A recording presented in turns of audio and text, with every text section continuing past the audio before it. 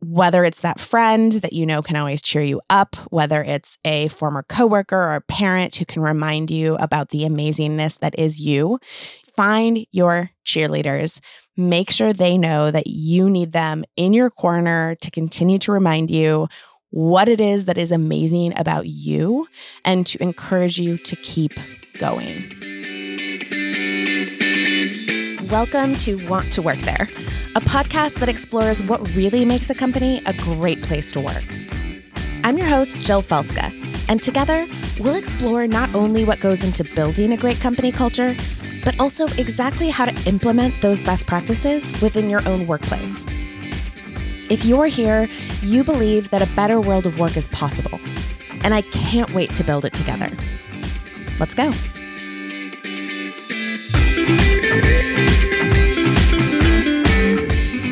Welcome back, friends. I am taking things a slightly different direction today than normal. We are usually speaking about ways that you can create better workplace culture. And today we're going to talk about how you understand whether or not a company is the right place to work for you during the interview process. As someone who has spent many years, not only in the space of HR and creating better work environments, but also as a career coach many years back, and someone who is kind of the go-to for my friends when they are thinking about what job should come next or if they're on the right path. I often hear from people who want to know whether or not there's a way you can decipher if a company is really a great place to work. Now, the truth of the matter is, unfortunately, that many places call themselves a great place to work. They go out of their way to win awards in this area. And there can then be a lot of discrepancy between what they say they are, who they say they are, how they run things, and what is actually happening behind the scenes. Now, some of that just comes with experiencing it, and there's likely no way you are going to draw that out in an interview. But there are 12 questions that I have found make an immense difference for someone when they're thinking about interviewing at a company and they want to really understand to the best of their ability what it would be like to work there. Not the sugar-coated version, not the first date version. You know what I'm talking about when you go on a first date and you want to show up and be your best self. That's what happens oftentimes with interviews. You sort of hear the best parts of what it would be like to work there, but not necessarily the challenges of working for the organization. So today I'm going to run you through 12 questions that you can ask in an interview that will help you understand a little bit more about what really is going on behind the scenes. Hopefully, these will help you make just a more educated decision as to whether or not a place is the place for you. Now, if you are part of the audience who usually turns in week after week and are head of HR or someone in a leadership role, and you're thinking, oh gosh, what are these questions all about? Is this episode even for me? I think you are going to find a lot of value in hearing these questions and understanding some of the ways that people can uncover whether or not a company is the right fit for them. One of the best things that you can do for yourself as an organization, I think, is to show your warts early. No place is a perfect place to work. Every place has their quirks, and every place is a better fit for certain personalities or people with certain desires or values more than others. So if you can figure that out and attract the right type of candidate early and honestly dissuade the type of candidate who isn't going to be fulfilled working for you from taking the role, then it's really a win-win. So with that said, I hope you stay tuned in. I do think that this is going to be a really helpful episode for you too. Okay, so before I get into the 12 questions, I wanted to sort of give 3 disclaimers of sorts, I guess you would say. So, number one, make sure that when you're interviewing with a company, you are asking each of the questions I'm going to give you from a place of honest curiosity, not judgment. You want your interviewer to open up and confide in you, not to put themselves on guard. And that will only happen if they sense that you are trustworthy and genuine in why you're asking these questions. Number two, you likely won't get the chance to ask all 12 questions. So pick the ones that seem most pertinent and run with those. That said, don't be afraid to ask for a follow-up interview if you really didn't get the time to ask what you wanted. Because taking a new job is a big commitment, and it's one that deserves an extra half an hour of conversation if you need it. So ask for that follow-up if you really feel like you have some more investigating to do, some more questions to ask. Number three, don't widely share what you learned during the interview, whether or not you take the job. So anyone who opens up to you during a job interview is doing so in confidence. And in my experience, it's not your place to start sharing this information in the community, whether that's with your new teammates or on Glassdoor. I really recommend that you respect the safe space and keep whatever is discussed in this conversation between the two of you.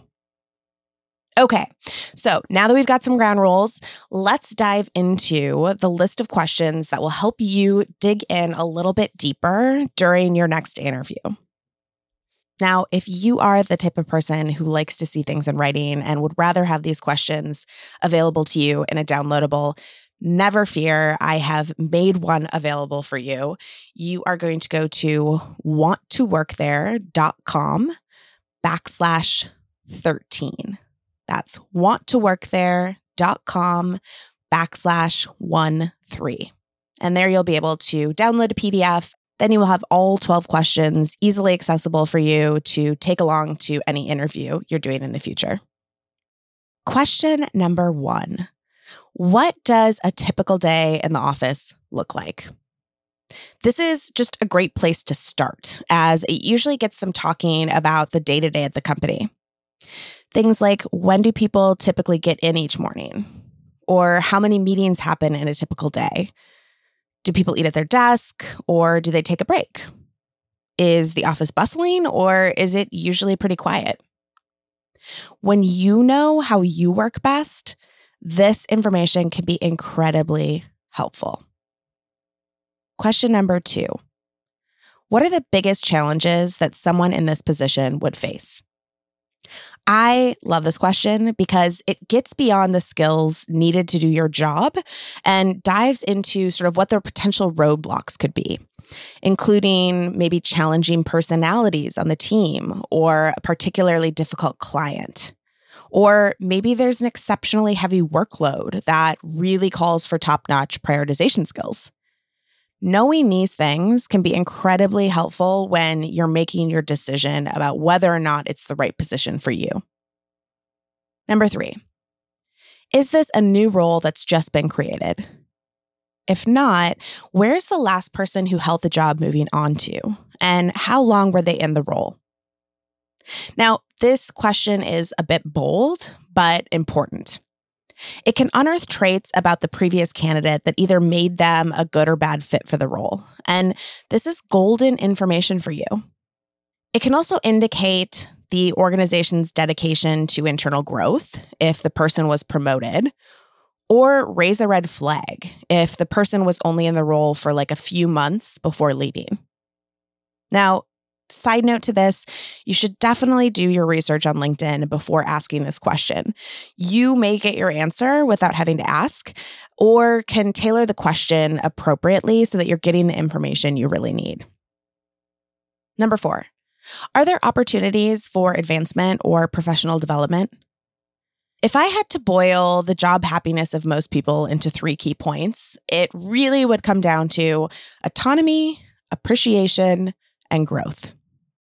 Now, it's common to focus on things like salary expectations, 401k matching, and time off when you're considering an offer. But knowing what professional development and growth opportunities are available for you would make a huge difference in your happiness a few years down the line. That's why this is such an important question to ask and reflect on early. Number 5, what are the most important things you'd like to see someone accomplish in the first 30, 60, and 90 days on the job? What about at 1 year? Now, for a variety of reasons that I will save for another day, most people are just really bad at writing job descriptions. Asking this question will get them really thinking about what success would look like at different intervals throughout your first year on the job. You may find that you're very surprised by their expectations, some of which they may have not mentioned up until that point. Ultimately, it's a great way to dive deeper and understand how quickly someone is hoping that you'll be up to speed and contributing and what that contribution will ultimately look like. Number 6, what are the goals that the company is currently focused on, and how does this team work to support meeting them? Companies with clear strategic objectives and a plan tend to be way better places to work than those who sort of jump from goal to goal at the drop of a hat. This question will help you gauge how clear the company vision is and how the team you'll be working on directly supports it. Being a great manager is hard. Like, really hard. I used to preach that it was every company's duty to provide management training for their entire team. But then I became a director of people and culture for a SaaS startup and realized just what kind of barriers were in the way. Design the training in-house? I could never find the time. Hire a third party to come and teach it? Sure, but then I'd need to re-engage them every time a new manager joined, and I just didn't have the budget for that kind of long-term engagement. In my head, I envisioned the startup version of management training. A self-led, reusable program that consisted of audio lessons, thoughtful exercises, helpful templates, and an internal facilitation plan for cohort-style learning. So I built it. And it quickly became apparent that I wasn't the only person looking for a more cost-effective, scalable solution. If you also fall into that camp and want to learn more, you can visit wanttoworkthere.com/management training. That's wanttoworkthere.com/management training. All right, let's get back to the show. Number 7. Can you tell me about the team and who I'll be working with most closely? This is a great way to learn more about the personalities of your soon-to-be coworkers, especially those you'll be spending a lot of time with during the day. Who we work with most closely is often one of the biggest indicators of our experience at work. Anyone who's had a difficult manager or team member can definitely attest to this fact. I'm not saying that they're going to come right out and say someone is super difficult to work with, but if you can start to understand team members' personalities early on, you will have a better chance at knowing whether or not that's going to be a team you'll thrive on. Number 8. Can you tell me about your particular management style? Now, I don't expect anyone to come out and say, well, I am particularly critical. I tend to take credit for your work. And yeah, I just basically expect you to be on call 24/7. That would be just way too easy. What can be helpful, though, is hearing how they view their leadership style and seeing how closely it aligns with your preferences. You can also ask this question of others on the manager's team and see if what they say mirrors what you've already been told. Number 9, why did you choose to take a job at this particular company? Hearing why your interview chose to work at the company can shed light both on aspects of the company you may not know about and what that particular person values about the job. Number 10, what's your favorite part of working here? This question can shed both negative and positive light on the company's culture. If they struggle to think of something they enjoy, that could be a red flag that things currently aren't great. And if they're quick to answer the question with something that seems genuine, like having a flexible schedule or a fantastic boss, you can bet that what they're sharing is likely consistent with what's actually happening in the organization. Number 11, what's different about working here than anywhere else you've ever worked? This is another way to get a real look at the current culture. Because different can be attributed to both positive and negative realities, it's a chance for the interviewer to get real. Whatever they share, it will be a great peek at one aspect of the company that is solid enough to elicit a comparison. Number 12, how has the company changed since you joined?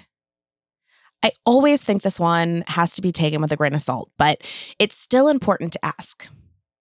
It can be really easy for some people to struggle with company growth, and sometimes their answers may be negative, but not really reflect the actual temperature of the company. Someone saying things just aren't the way they used to be may be a red flag, but can also be a sign that a particular employee just really enjoys working with a smaller team. Ultimately, take what they have to say, really listen, and then compare it to what you know about the type of work environment you want to be in. So there you have it. That is all 12 questions. If you are feeling like you want them in a written format, friendly reminder, you can go to wanttoworkthere.com/13. That's wanttoworkthere.com/13 and find a downloadable PDF with all the questions written out for you. I can't guarantee that asking these questions will help you avoid a toxic work environment, but they are a great way to sort of get below the shiny surface that's presented in most job interviews. I can tell you from experience that the interviewer wants just as badly as you do for it to be a good fit. So being honest about your needs and your flaws while also learning about theirs is going to ultimately help you both make the best decision at the end of the day. I also feel the need to wrap up by saying that interviewing for a new job is really, really hard. It can be super demoralizing and unmotivating when you hear back about an opportunity that you really wanted and maybe aren't being selected for, or you're sending in lots of resumes and applying for lots of jobs and just not hearing back. The best advice that I could give you is to structure your job search almost like you would a day job. For those of you who are in the thick of it right now, I usually have 3 pieces of advice that I give to friends or anyone I know who is on the job search. Number 1 is to block out small amounts of time that you commit to job searching every single day. Especially if you are unemployed and searching, it can be really easy for you to go like, oh, I have to job search from 9 to 5. And honestly, that repetition can get really overwhelming and lead you down a path that's probably not very productive, aka sending out hundreds of resumes without tailored cover letters or any sort of research into the organization itself. Instead, I really recommend focusing 1 to 3 hours a day and blocking it out, scheduling it on your calendar, committing to it, and that consistency will be a game changer, I promise. Number 2 is keep the consistency going. I have gotten pushback from so many friends who are like, you know what, though? It's like the final interview. I am very optimistic. All signs are pointing to the fact that I'm going to get this offer next week. And I continue to push them to keep applying. And they question why I would be insisting that they keep doing this. But I have seen too many times, often with circumstances out of their control, out of the company's control. For some reason, the job listing gets pulled, or the company decides that they're going into a hiring freeze. I mean, there's a million reasons why something may not be seen all the way through. And there is nothing more soul crushing to a job search than to feel like you are 5 feet from home plate and then get tagged out. You will be in such a better mental position if you have kept going with your job search and kept applying until you literally have signed an offer and know when your start date is. And number 3 is to find a positive support system. Whether it's that friend that you know can always cheer you up, whether it's a former coworker or a parent who can remind you about the amazingness that is you are going to need those people in your corner, because job searching can be one of those things that makes you start to question your worth. Maybe not for everybody, but I know it has for me in the past, and it's something that I've heard from others.